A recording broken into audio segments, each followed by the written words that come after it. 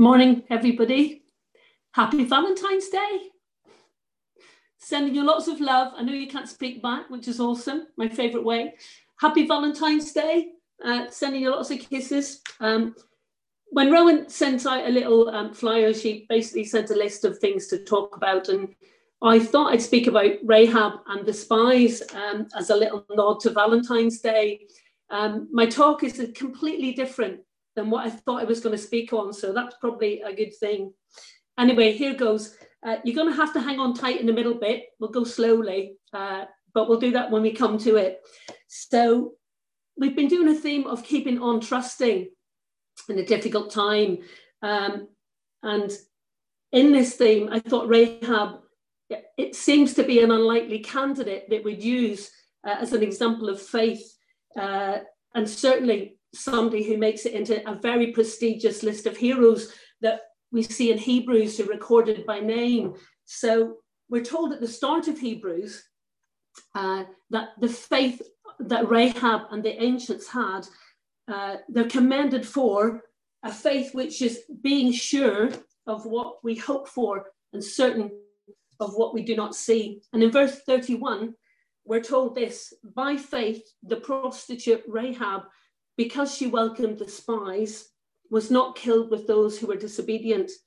At first glance, I'm not so sure this would meet our criteria or my criteria for inclusion in this list of heroes.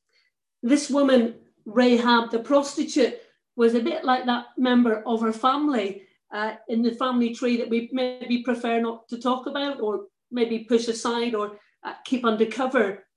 What's interesting is that Rahab the prostitute gets her full title, Rahab the prostitute, even in the New Testament.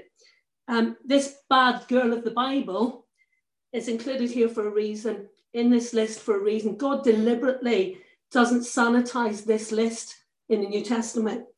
Excuse me. As the story unfolds, we see Rahab, you're going to hate this because it's cheesy, relocated from the house of shame to this Hebrews Hall of Fame. So Hannah, I'm going to let you read that passage and then I'll do my talk.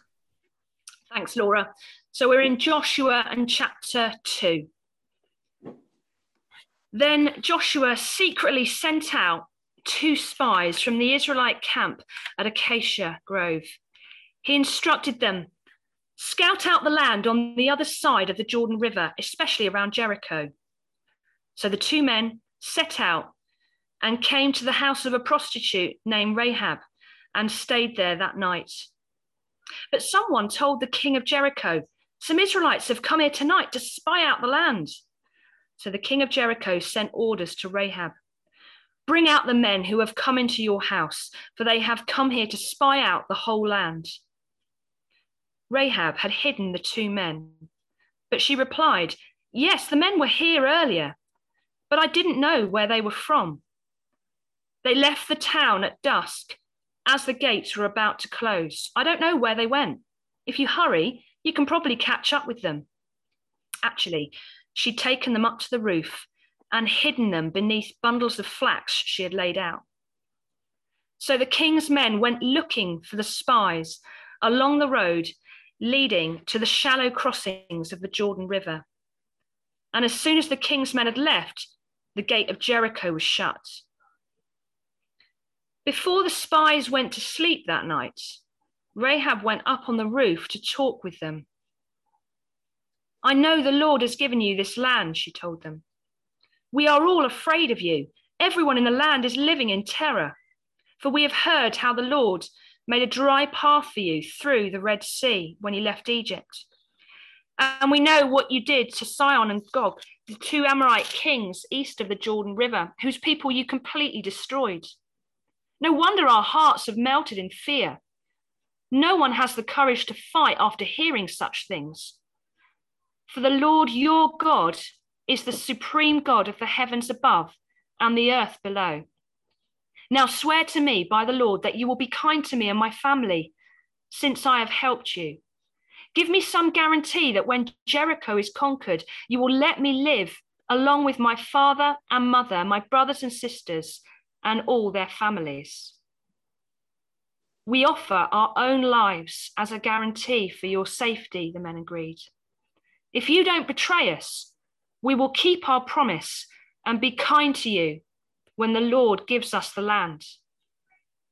Then, since Rahab's house was built into the town wall, she let them down by a rope through the window. Escape to the hill country, she told them. Hide there for 3 days from the men searching for you. Then, when they have returned, you can go on your way. Before they left, the men told her, we will be bound by the oath we've taken only if you follow these instructions. When we come into the land, you must leave this scarlet rope hanging from the window through which you let us down. And all your family members, your father, mother, brothers, and all your relatives must be here inside the house.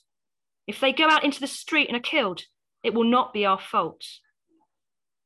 But if anyone lays a hand on people inside this house, we will accept the responsibility for their death. If you betray us, however, we are not bound by this oath in any way. I accept your terms, she replied. And she sent them on their way, leaving the scarlet rope hanging from the window. The spies went up into the hill country and stayed there 3 days. The men who were chasing them searched everywhere along the road, but they finally returned without success. Then the 2 spies came down from the hill country, crossed the Jordan River, and reported to Joshua all that had happened to them. The Lord has given us the whole land, they said, for all the people in the land are terrified of us. Oh, thank you, Hannah. Fab. Well, it saves me a lot of extra word quota. Thank you. Jenny will appreciate that. So just to set the scene really for the story, a couple of facts really about Rahab and where she lived. So Rahab probably had the lowest occupation in the lowest city on earth. Interestingly, Jericho sits at 863 feet below sea level. I didn't know that. So perhaps that's indicative of its low level of morality as well as its situation. It was a pagan city full of decadence, idol worship, and subsequent degradation. Secondly, Rahab had absolutely no social standing whatsoever and was probably ostracized by her community. She had absolutely no power to change her life and circumstances. And she lives in a house within the city walls. And I'm sure it was a little bit like being in a prison cell. So what can we learn from Rahab in this record of events? I've done a traditional Presbyterian style 3-point sermon. See if you can find the 3 points.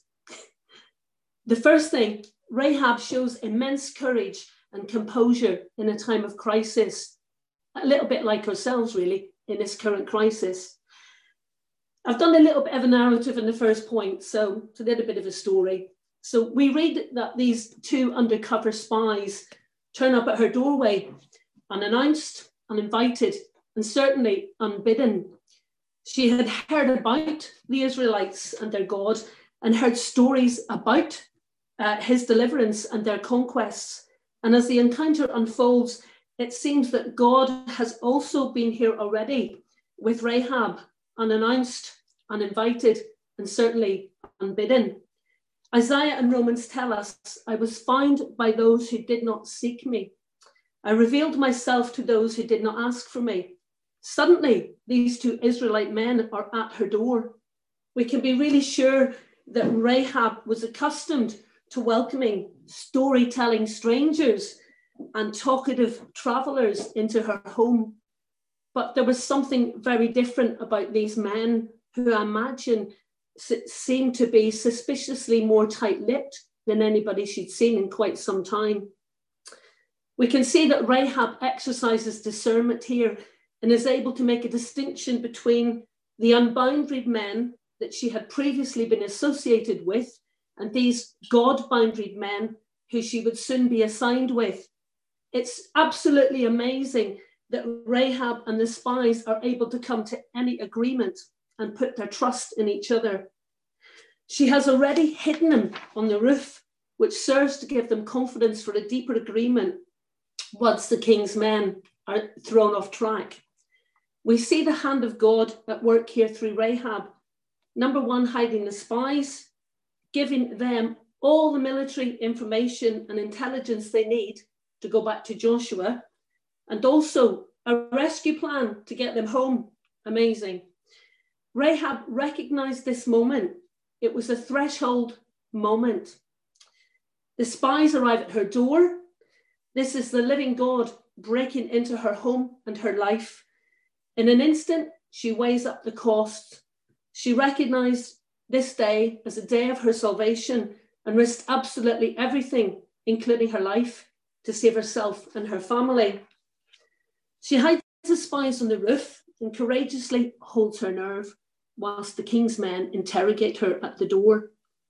This act of covering their tracks, coupled with her amazing declaration, which we'll look at in a second, gives the spies confidence to make the terms of their agreement, our lives for your life.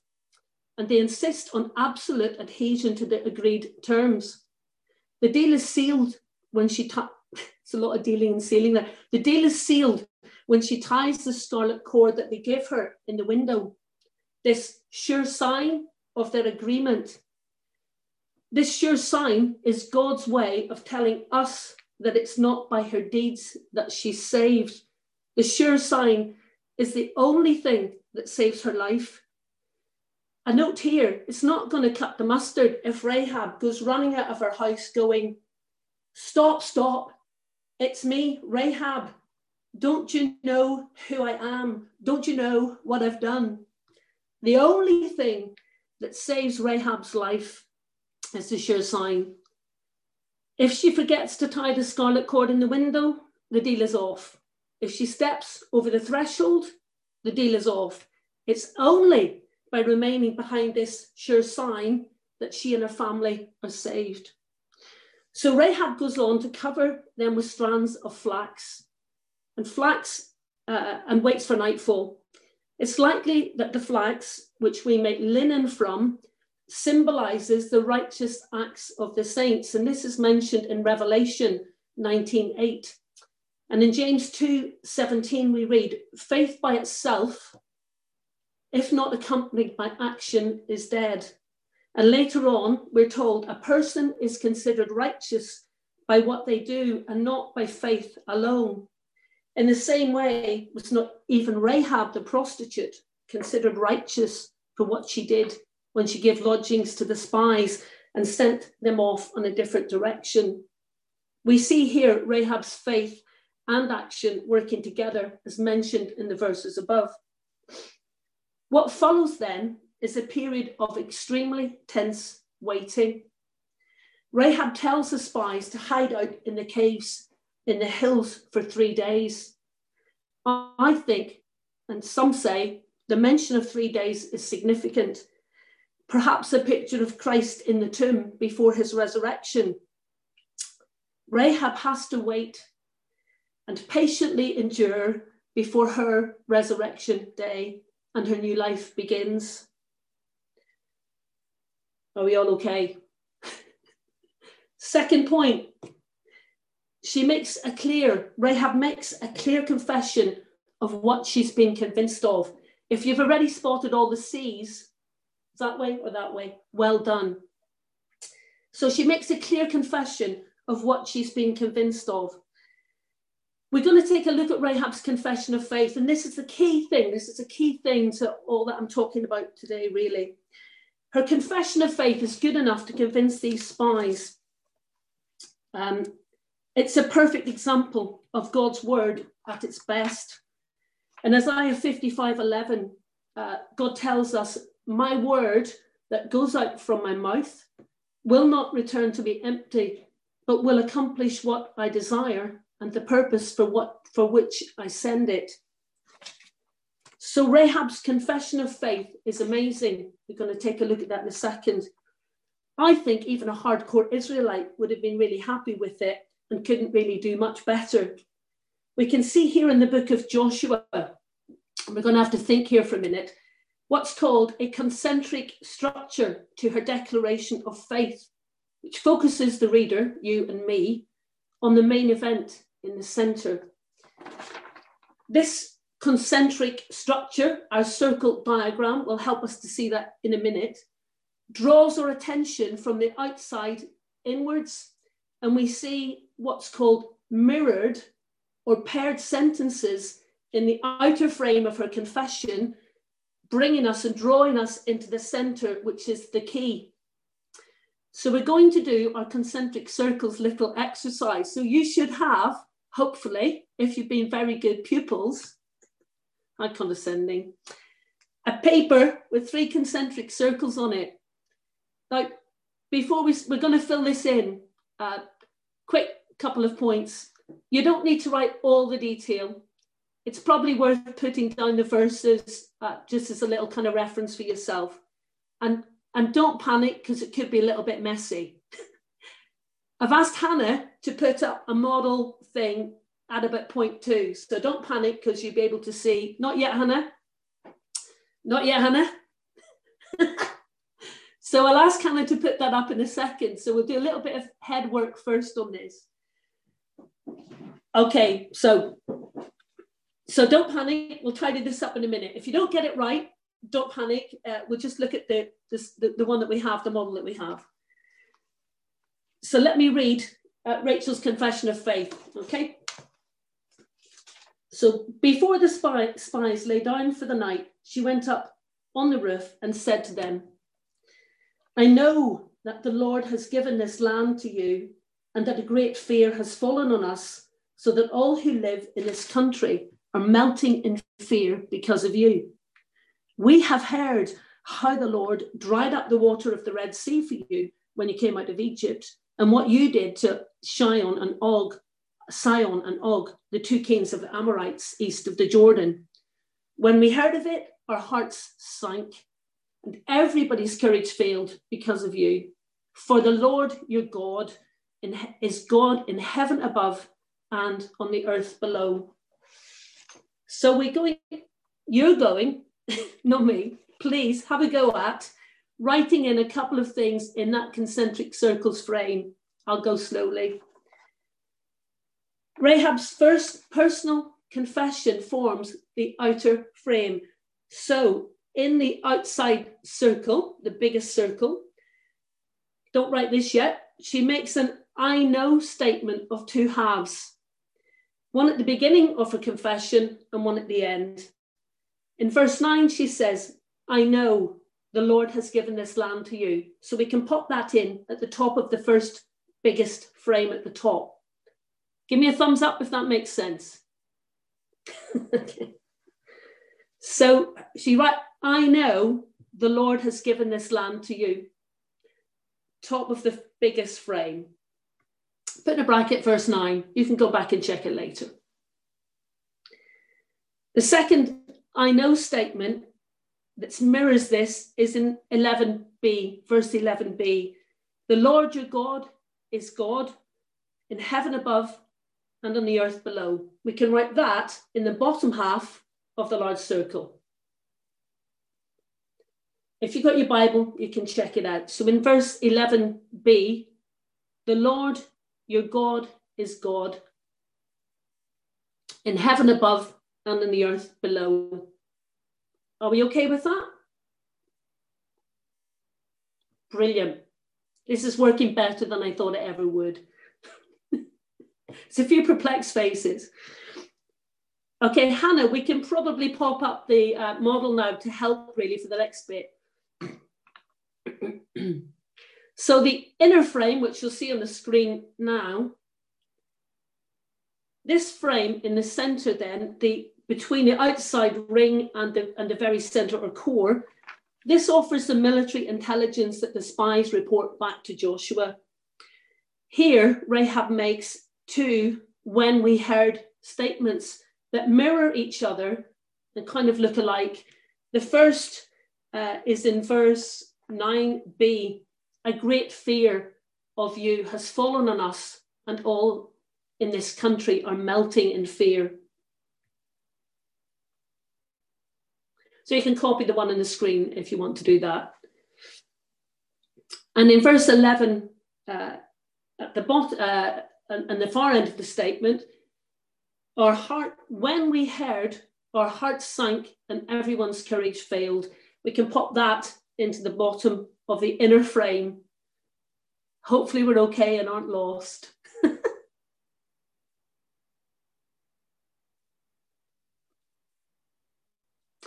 And finally, in the center and the focus of what God is saying and wants us to see in this declaration, the center sums up the news about the Lord that caused both A, the Canaanites to fear, and B, Rahab to abandon the gods of Canaan and declare her faith in God, is evidenced in the center. So the statement in the center is, we have heard. Okay, hopefully we're okay with that and we've kind of got there.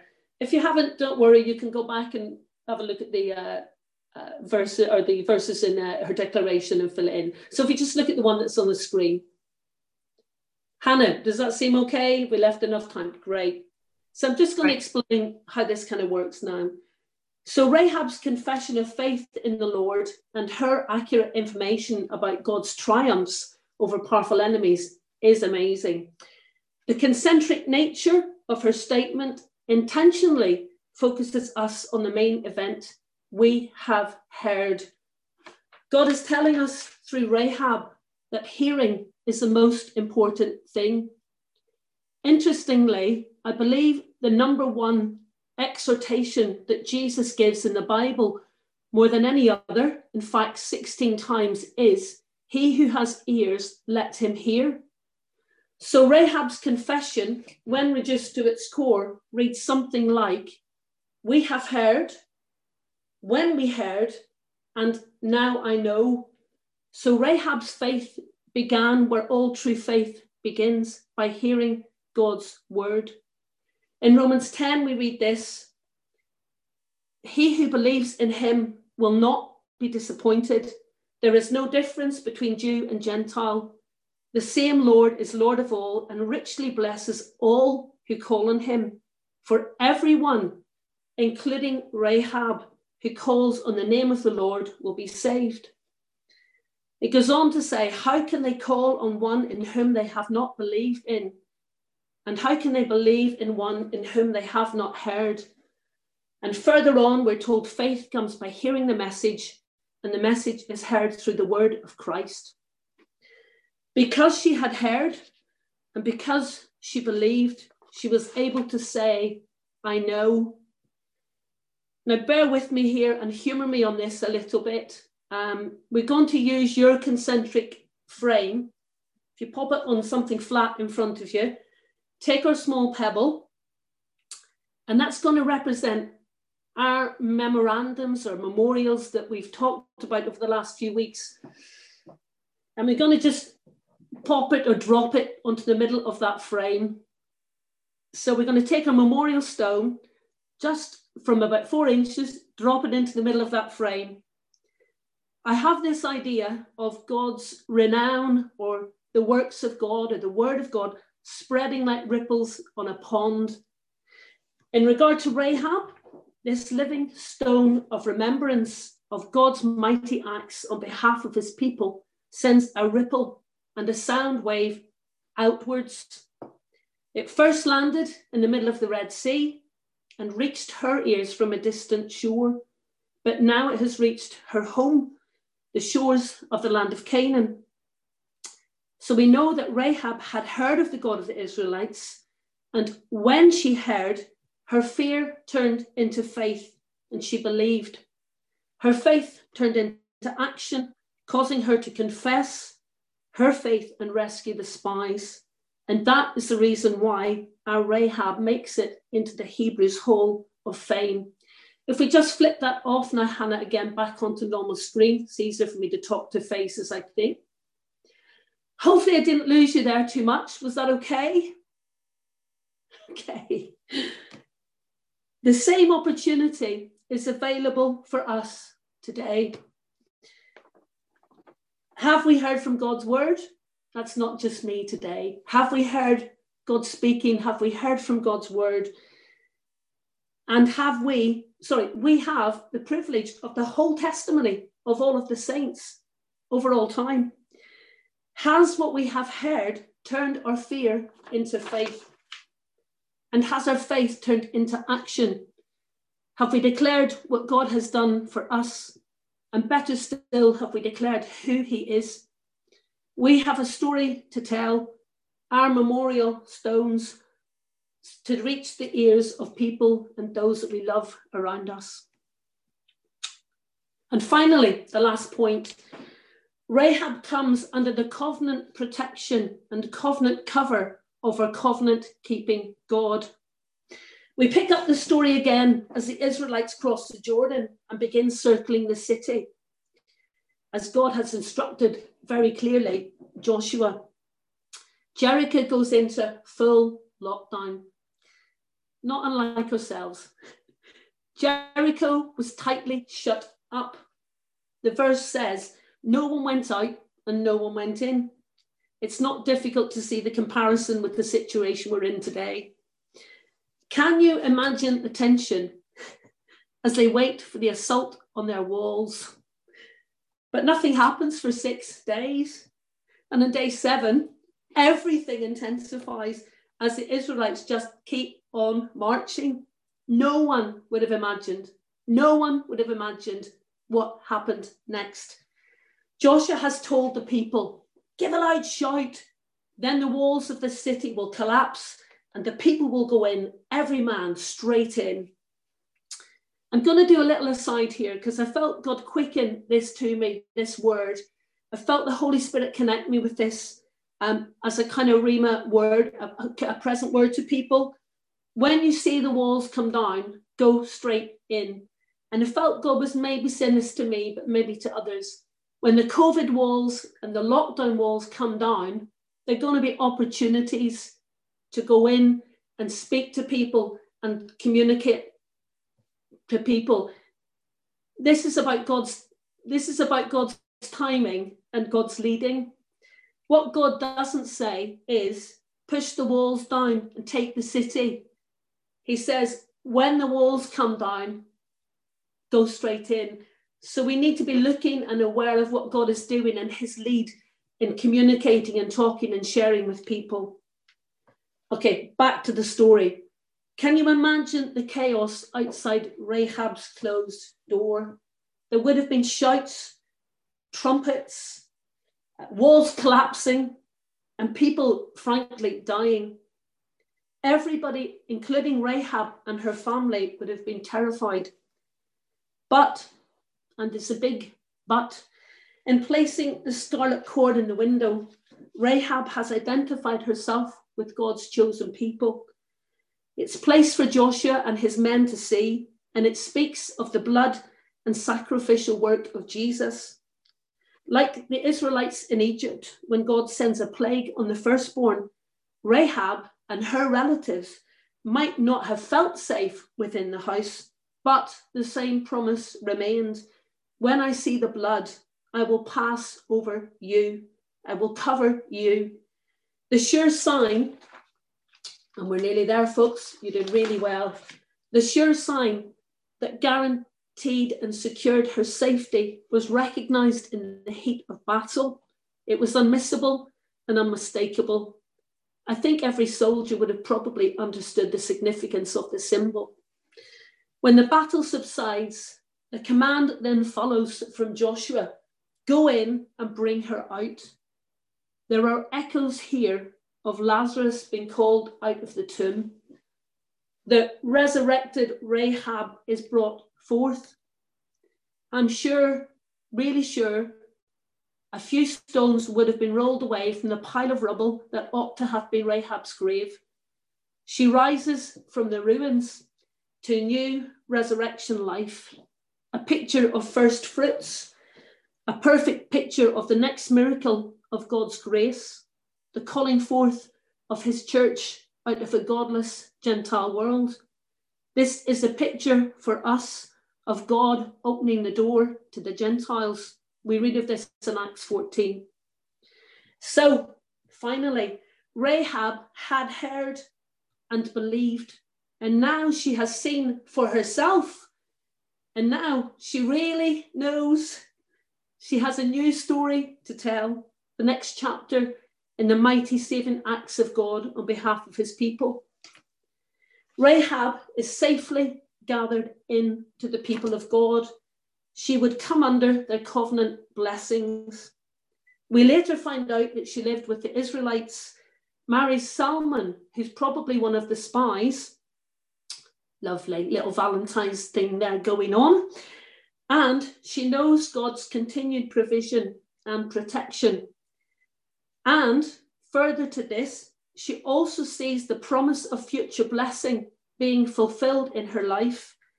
Astoundingly, we see Rahab the prostitute recorded in the genealogy of Jesus in Matthew 1, verse 5. Astounding. When Matthew rolls out the lineage of Jesus in the first chapter of this gospel, we come to the phrase, Salmon, the father of Boaz, whose mother was Rahab. In the words of our beloved Dennis, truly amazing stuff. So, what do we really see here? We see that God is faithful to his word. He is faithful to keeping his covenant agreement with us, and agreement with Rahab, and by that same token with us. In conclusion, I've finished. A few questions came to mind in conclusion and finishing off. Have we heard and are we hearing? Are the stories of God's deliverance, his faithfulness, his goodness, reaching our ears and the ears of those around us? Do the echoes or ripples of his word touch our lives and the lives of those where we live? And finally, are the people who live around us and with us able to say, we have heard? Amen.